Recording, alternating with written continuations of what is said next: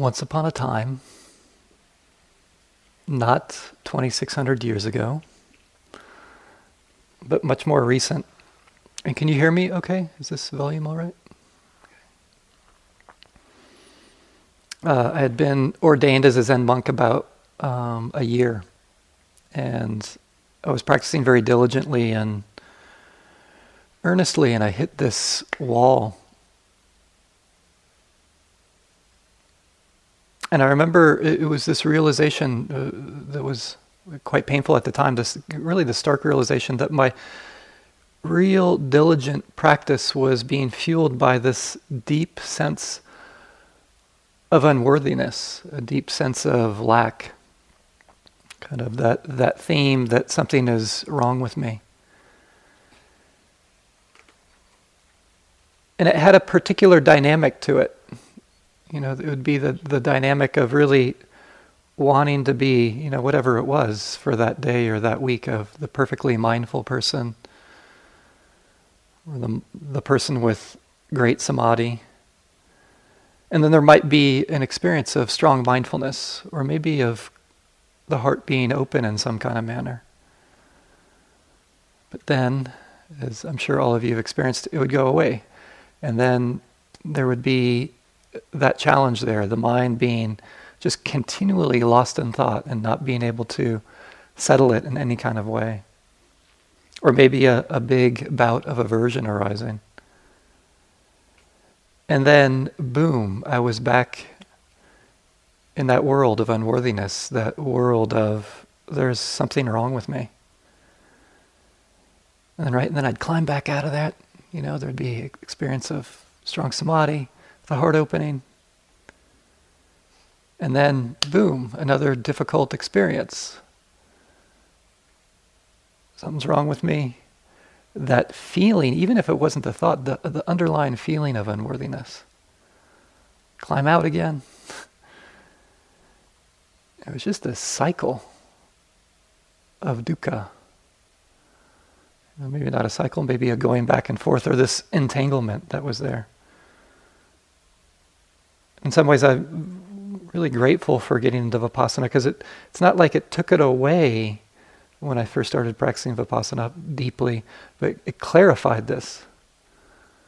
You know, that there was a dynamic of suffering in how I was approaching this practice, how I was approaching, you can say even retreat practice in particular.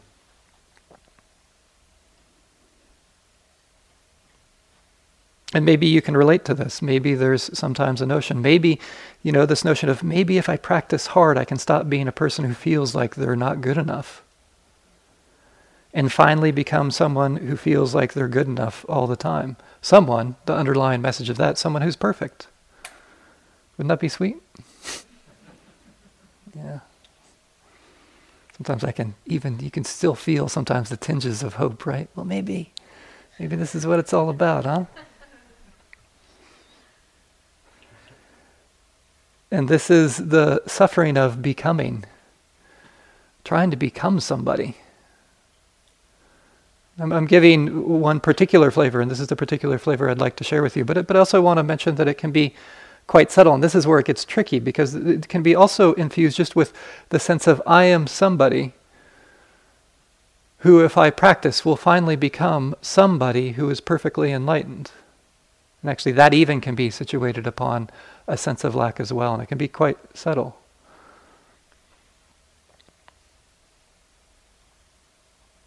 So that's what I'd like to share with you tonight, is reflections on this dynamic, and hopefully ways to navigate this, ways to wake up to it, and hopefully ways to become free of it. And I want to begin by situating a little bit of hearkening back to maybe a little bit of Winnie's last talk, or what I was talking about when I was talking about practicing for oneself and others, of how often this feeling, if you can relate to this, I don't want to assume that everyone can relate to this feeling of unworthiness, we inherit it, don't we? You can sometimes see the lines of it within family or dominant society around the world around us, this lineage of it. And again, the reason I name the lineage of it, because it also is a reminder that it's also the potential of the lineage of healing, that of bringing freedom around that for the world that we live in. There's this wonderful poem by the poet Billy Collins that I think expresses this. And the title of the poem is My Favorite 17-Year-Old High School Girl. It's really about these messages. And I want to set the stage for you. If you imagine, here's this young teenage girl, 17 years old, and she's maybe sitting at the table of her parents, and there, maybe one of her caregivers, maybe a mother or father, is saying this to her as she's sitting there. So if you imagine that, here's this parent talking to their 17-year-old daughter. And they begin, "Do you realize that if you had started building the Parthenon on the day you were born, you would be all done in only one more year?" Of course, you couldn't have done all that all alone. So never mind. You're fine just being yourself. You're loved just for being you. But did you know that at your age, Judy Garland was pulling down $150,000 a picture? Joan of Arc was leading the French army to victory, and Blaise Pascal had cleaned up his room. No, wait. I mean, he had invented the calculator. Of course, there will be time for all that later in your life, after you come out of your room and begin to blossom, or at least pick up all of your socks. For some reason, I keep remembering that Lady Jane Grey was Queen of England when she was only 15. But then she was beheaded, so never mind her as a role model. A few centuries later, when he was your age, Franz Schubert was doing the dishes for his family, but that did not keep him from composing 2 symphonies, 4 operas, and 2 complete masses as a youngster. But of course, that was in Austria at the height of Romantic lyricism, not here in the suburbs of Cleveland. Frankly, who cares if Annie Oakley was a crack shot at 15, or if Maria Callas debuted as Tosca at 17? We think you're special just being you. Playing with your food and staring into space. By the way, I lied about Schubert doing the dishes, but that didn't mean he never helped out around the house.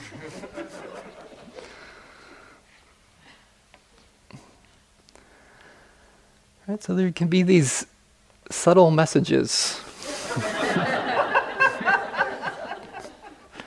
around not feeling enough.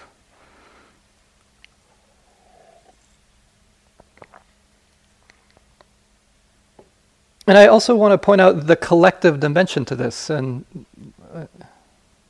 I do want to say I apologize for being US-centric. It's just the place I know.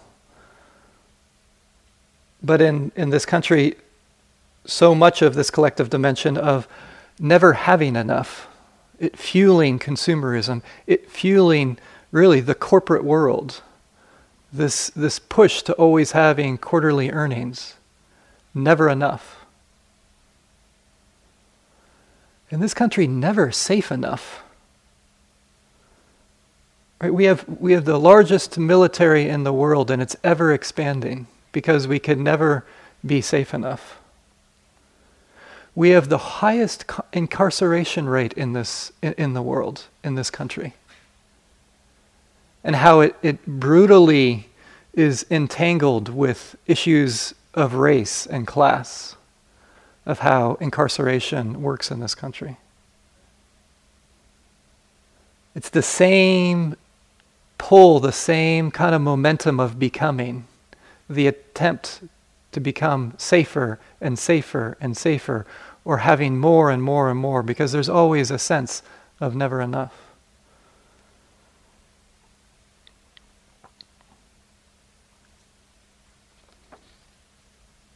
And as I mentioned, this can also be quite subtle. And I want to share with you a passage from Ajahn Sumedho talking about this. I think this is from the book The Island, which is an anthology. He said, when I started practicing meditation, I felt I was somebody who was very confused. And I wanted to get out of this confusion and get rid of my problems and become someone who was not confused, someone who was a clear thinker, someone who would maybe one day become awake. That was the impetus that got me going in the direction of Buddhist meditation and monastic life.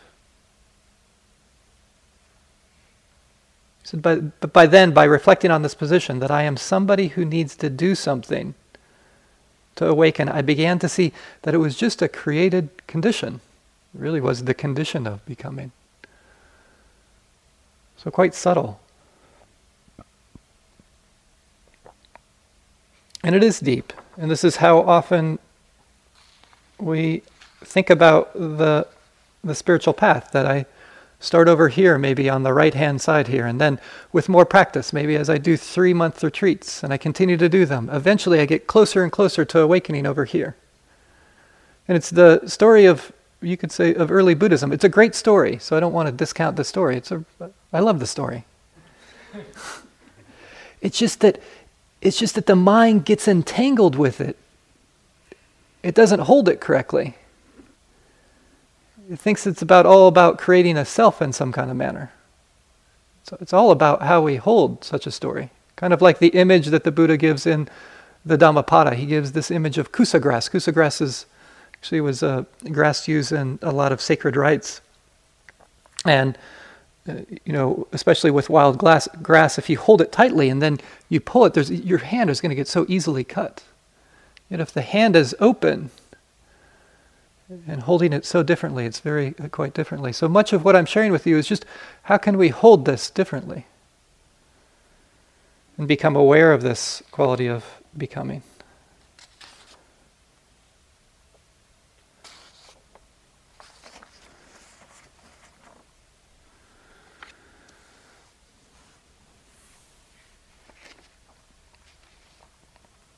And not only that, don't worry, we'll get to the good stuff. I'm a Buddhist teacher, so I love talking about the bad stuff. But I think what's so striking is that it does infuse our sense of what freedom is. It infuses how we practice, as I was sharing with you, how I was practicing, but also awakening. For example, the psychologist Jack Engler, who helped a lot with the Berry Center for Buddhist Studies and was at Harvard University, wrote an article about how there can be these misconceptions around awakening. And he actually gives a whole list of 10, and this is the first one he gives. He says, the misconception of it being a quest for perfection and invulnerability. And he says, this is how he explains it, he says, awakening can be imagined as a heaven-sent embodiment of a core Western narcissistic ideal. A state of personal perfection from which all our badness, all our faults and defilements have been expelled, a state in which we finally become self-sufficient, not needing anyone or anything, above criticism and reproach, and above all, immune to further hurts or disappointments. Practice can be motivated in part by this secret wish to be special, if not superior.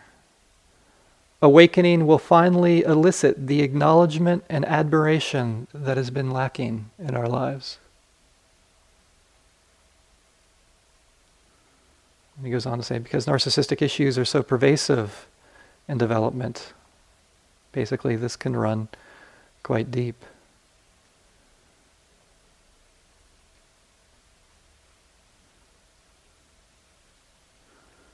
On the surface it sounds so good, hoping that really is what awakening's about. But that's just delusion. It's pasting this quest for perfection onto something that I think is much more profound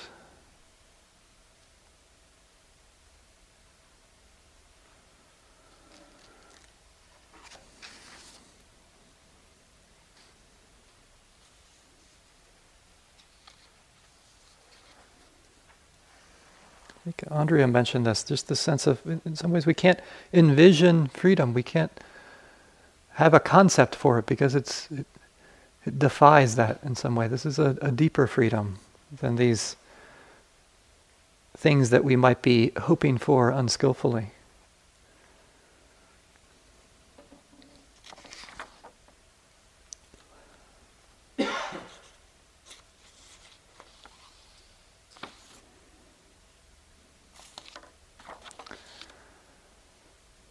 I want to briefly tie this whole dynamic into another teaching of the Buddha that fits around this whole dynamic of becoming, and it's the teaching of dependent origination. And I'm really not going to go into detail of it, but just give a piece of a classical part of it. The dependent origination, namely being a teaching about these conditions, noticing the conditions and the explanation of the conditions that lead to our suffering, and also the conditions that lead to our awakening.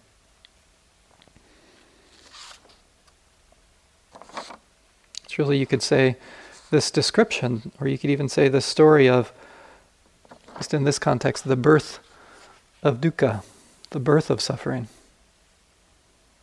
Maybe just as a side note, there's a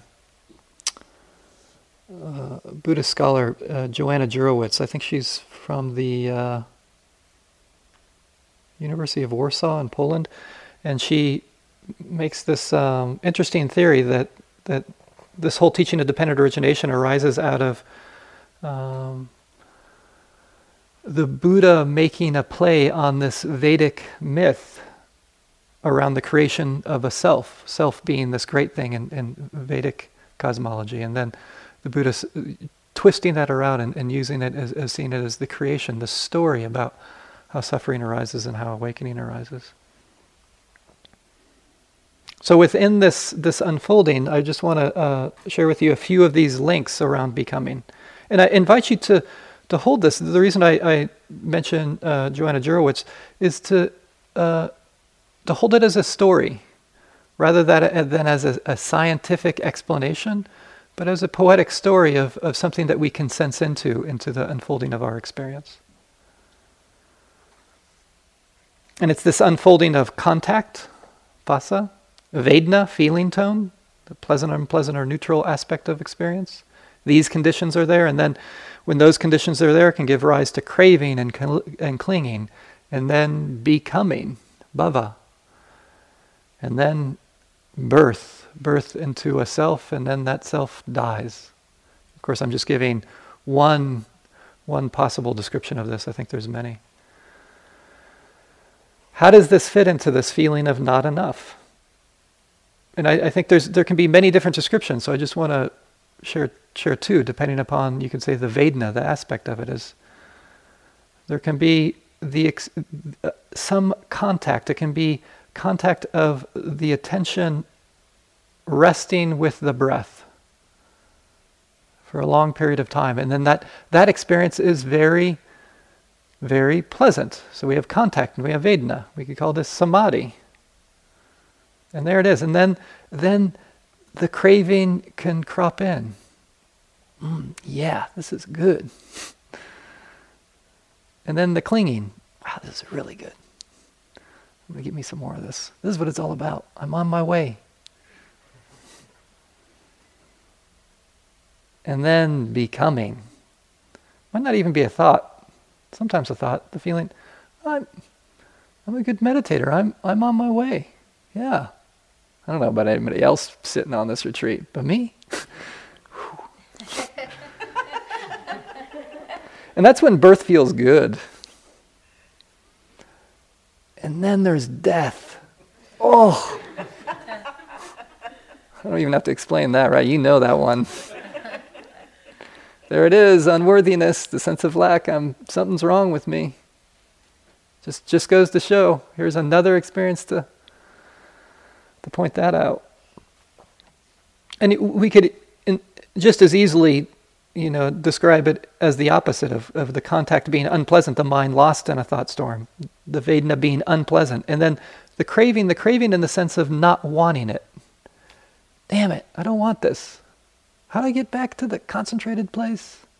What was that? What was the thing I had to do? And then I really don't want it. And then there's birth of a particular being. I totally suck at this.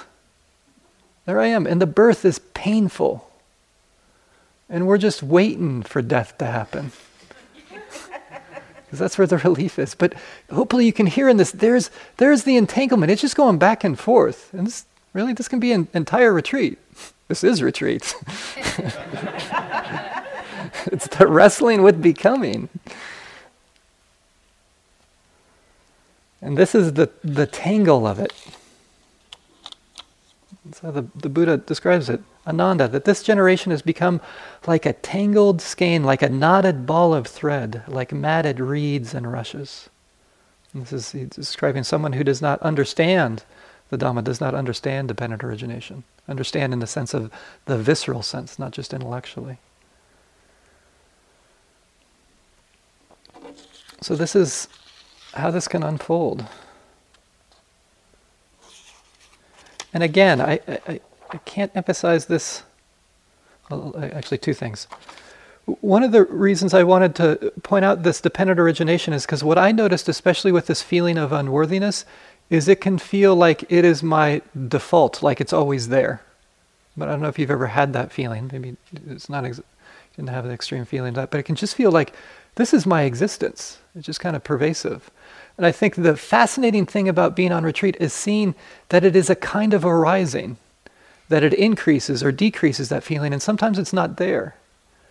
I think that's the brilliance of what the Buddha is pointing out, is that these are arisings of contact, of experience. And then the mind can generalize, but it is something fluid.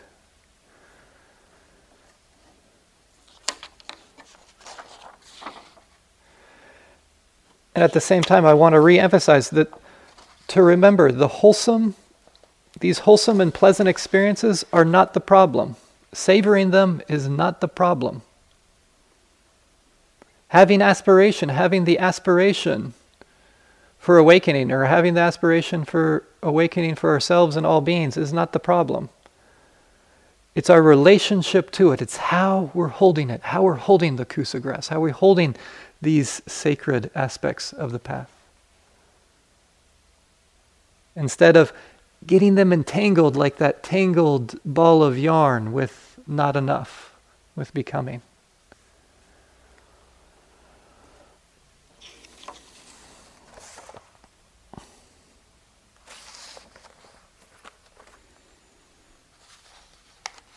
So what's the road to freedom? Or as the Buddha says, who can untangle the tangle? How to do this?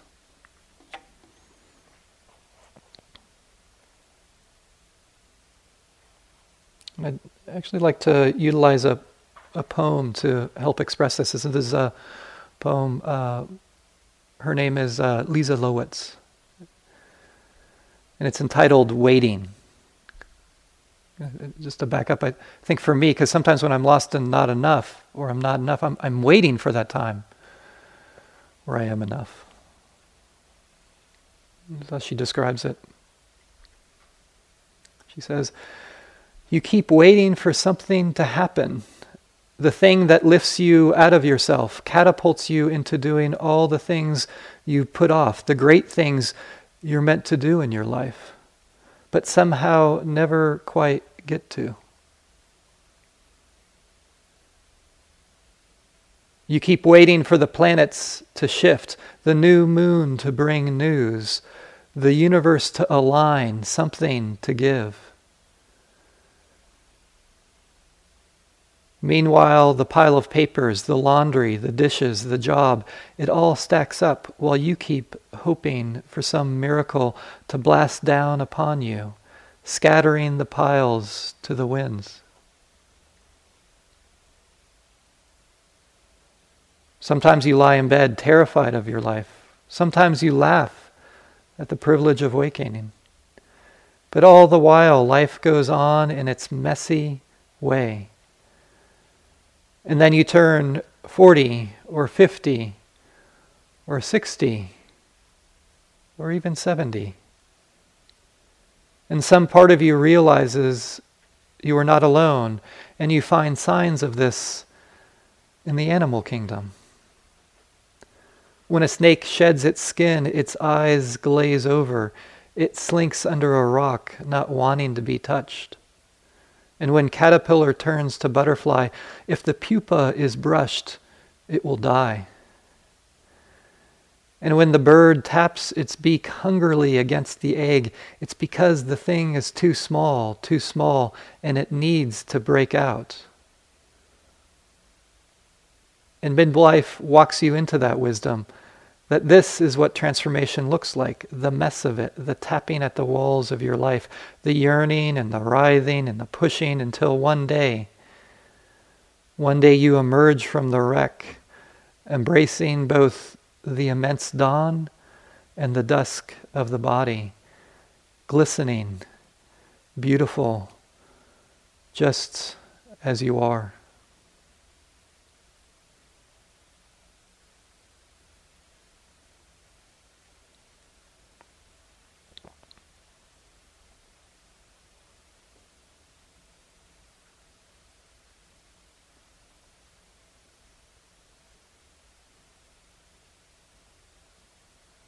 This is what transformation looks like, doesn't it? The mess of it. And here we are, engaging in this practice, just touching, just as you are, just touching this moment, just as it is.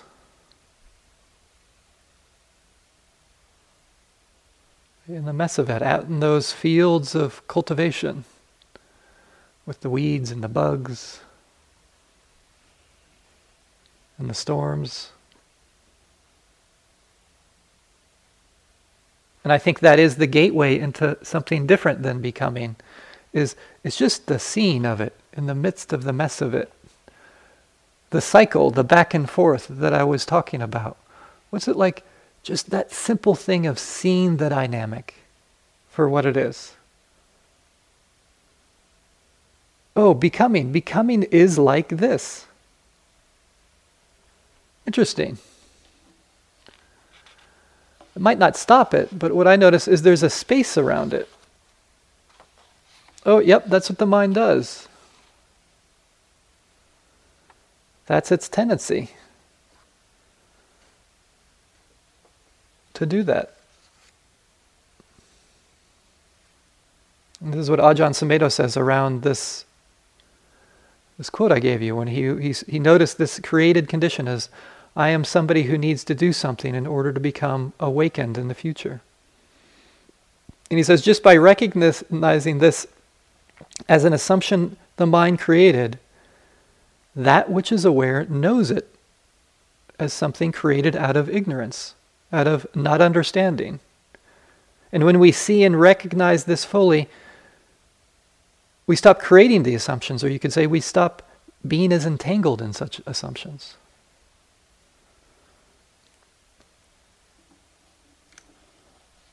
So it's just the labeling of that. And sometimes I'll use that label. Oh, becoming. There it is.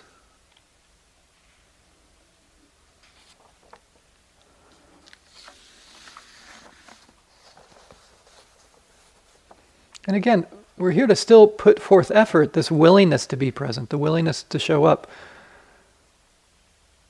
but to loosen it from the strangle, the entanglement with becoming.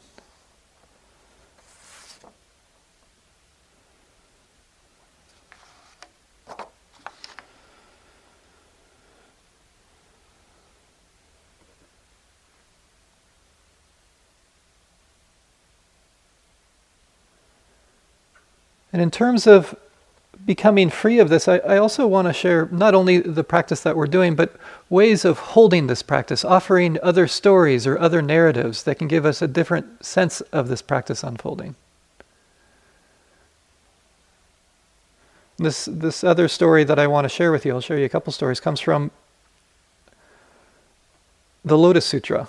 And I want to acknowledge the Lotus Sutra is not in the Theravada canon by any means. It's a Mahayana text. But I want to point out that those practitioners who were reading the Lotus Sutra and were inspired by the Lotus Sutra were just like you and me. They felt like they were following the words of the historical Buddha. And it's not that radical of a shift compared to our shift. Here, so often modern Buddhism is influenced by things like, thinking that the Buddha is scientific and rational and is a psychological genius, which is great. I'm a modern. But the understanding the Buddha in the context of the Lotus Sutra is no more wild and crazy than that. They're practitioners like you and me. And I also share this because some of you have at times have shared with me that your taste of what it is to be aware is more like this process, and I want to honor that, your felt experience of the unfolding of this practice. So, once upon a time, this person of great nobility, this mother of great nobility, she has her son. And by some strange circumstance, as the son at a very young age gets separated from his mother and ends up living in other countries, wandering around, really barely making it, seeking food and work and shelter, and then wandering on to other places to seek food, work, and shelter. And after many, many years of this, unbeknownst to the son doesn't realize this, he enters into the country of his mother, the kingdom of his mother he enters into. And as he's walking through the streets, his mother catches sight of him, her long-lost son, and recognizes him. And she's so excited, and so she sends a messenger out to contact him and bring him home, to his true home, this life of nobility. But what happens is that when this messenger comes up to him, his first feeling is fear.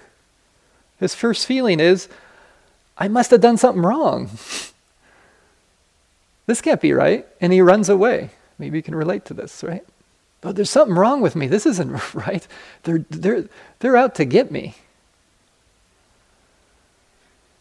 And then his mother realizes, this is what the situation is he doesn't have the capacity to take in this realization that his birthright is this nobility.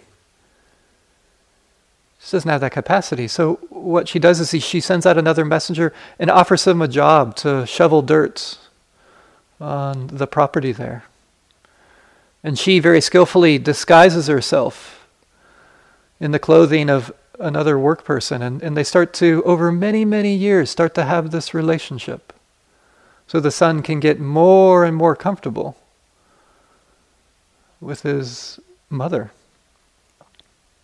And then finally, after many, many years, before she dies,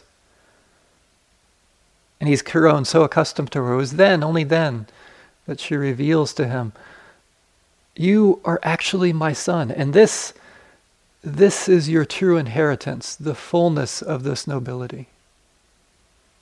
This is your true home. And then the son can see what was always his, what was actually his birthright from the very beginning.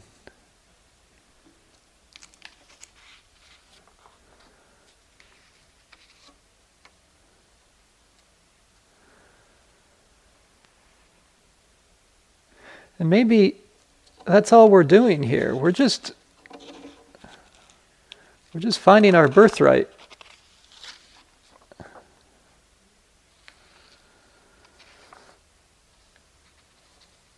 That birthright of our true home of being awake, of being aware.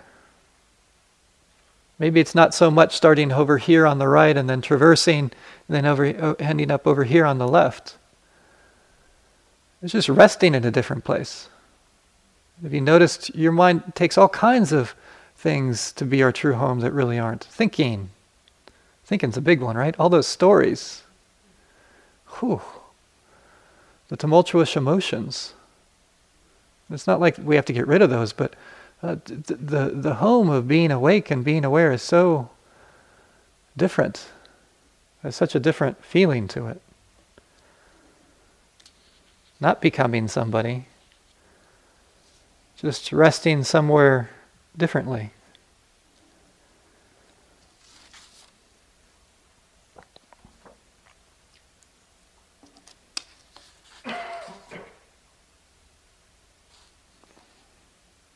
How to get a taste of this in this practice that we're doing? More of a visceral taste of this story from the Lotus Sutra.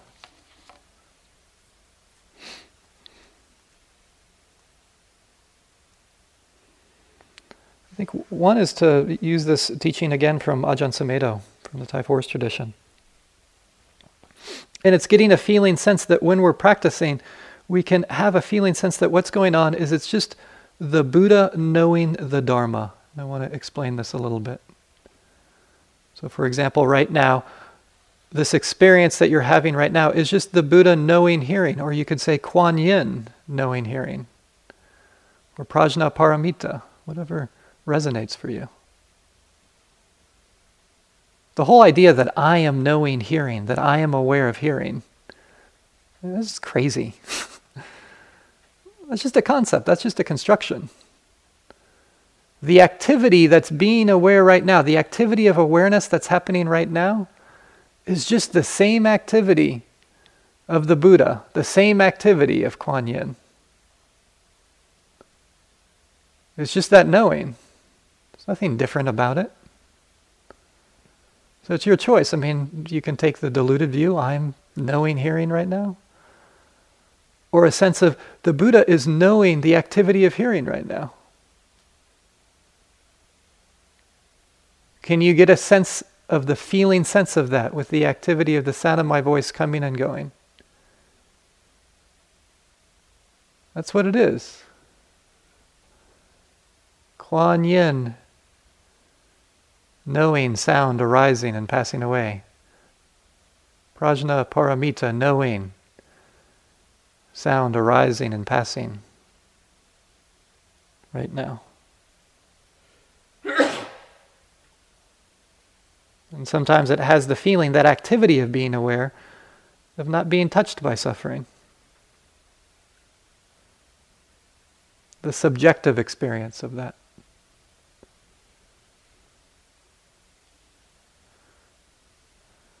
And if there's a knowing of the sound coming and going, we could say that there's the knowing of the Dhamma, the knowing of impermanence right now.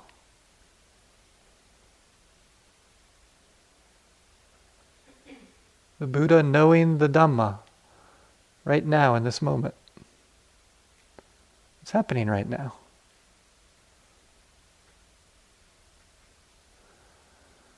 It's just that there's not the capacity to fully embrace that. There's a fear when that messenger comes and tells you that. We run the other way. We've got to shovel a lot of dirt for a long time. Because we just don't believe it. It's delusion. Same practice, it's just the knowing of experience unfolding.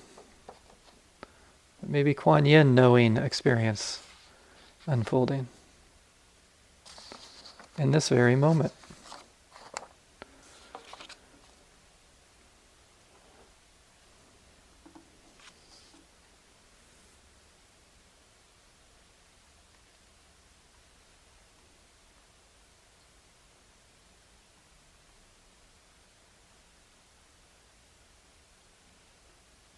So another step for dispelling maybe some of these notions that can get so entangled with becoming, namely the notion that we start over here on the right and then we end up over here on the left somewhere when we're fully awakened. So I'd like to share with you another description, another story of practice. A practitioner just like you and me.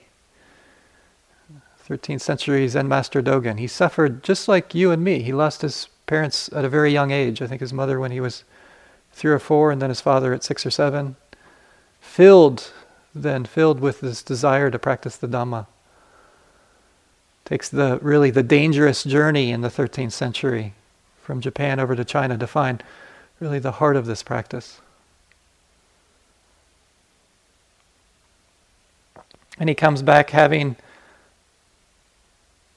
another sense of what's going on when we sit in meditation. So I want to share with you, again, just a story, but a striking one. It says, the meditation I speak of is not learning meditation. Rather, it is simply the easy and pleasant practice of a Buddha. It is the practice realization of totally culminated awakening. Right? So that what he's saying is that in this moment, there's a moment of practice right now, as the Buddha is knowing the Dhamma, as there is the activity of hearing coming and going. That is a moment of practice. And that is a moment of realization right now. They're not separate. They're happening right now. It's not one happens and then the other, because then we have this linear thing.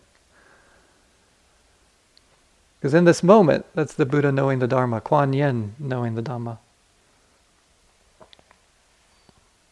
He describes that traps and snares can never reach it. If you understand this, you are completely free. You are like the dragon when she gains the water, like the tiger when she enters the mountain.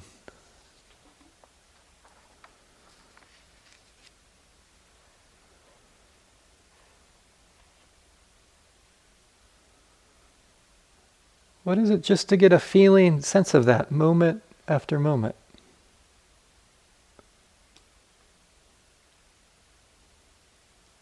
And then he gives a description to really clarify what's going on. Two different places. He says, there is unsurpassable practice, continuous and sustained. It is the circle of the way, and it is never cut off. And in this circle there is aspiration, practice, awakening, and nirvana. And there's not a moment's gap between them. And then another place he says, and there are those realizing beyond realization. How to understand this? So instead of starting over here on the right and going over here to the left, it just happens right now. There's a moment of practice and realization. And then there's one who goes beyond practice and realization. And then in this moment, there's another moment of practice and realization. And a going beyond that. So it all happens right now. There's no place to go. So exhausting to try to go somewhere. So oppressive when it's all happening right now.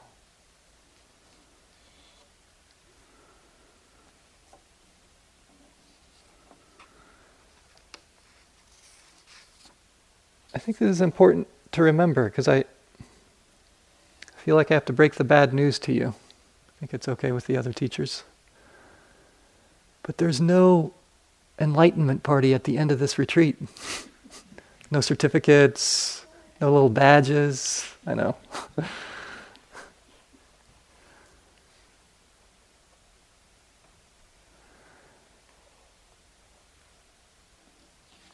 So I invite you, if it fits for you, to play around with these stories.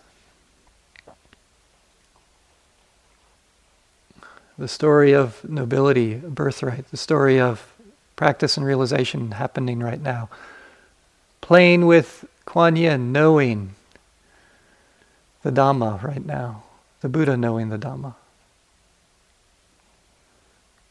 And most importantly, seeing the dynamic of becoming. So that we can step out of this quality of unworthiness, really, for all beings.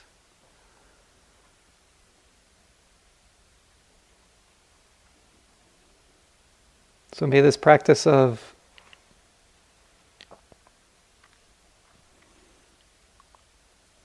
stepping out of unworthiness lead to the liberation of ourselves and all beings. Thank you.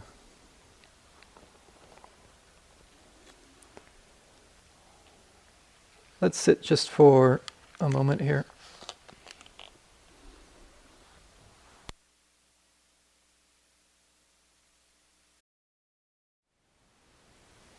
Thank you for listening.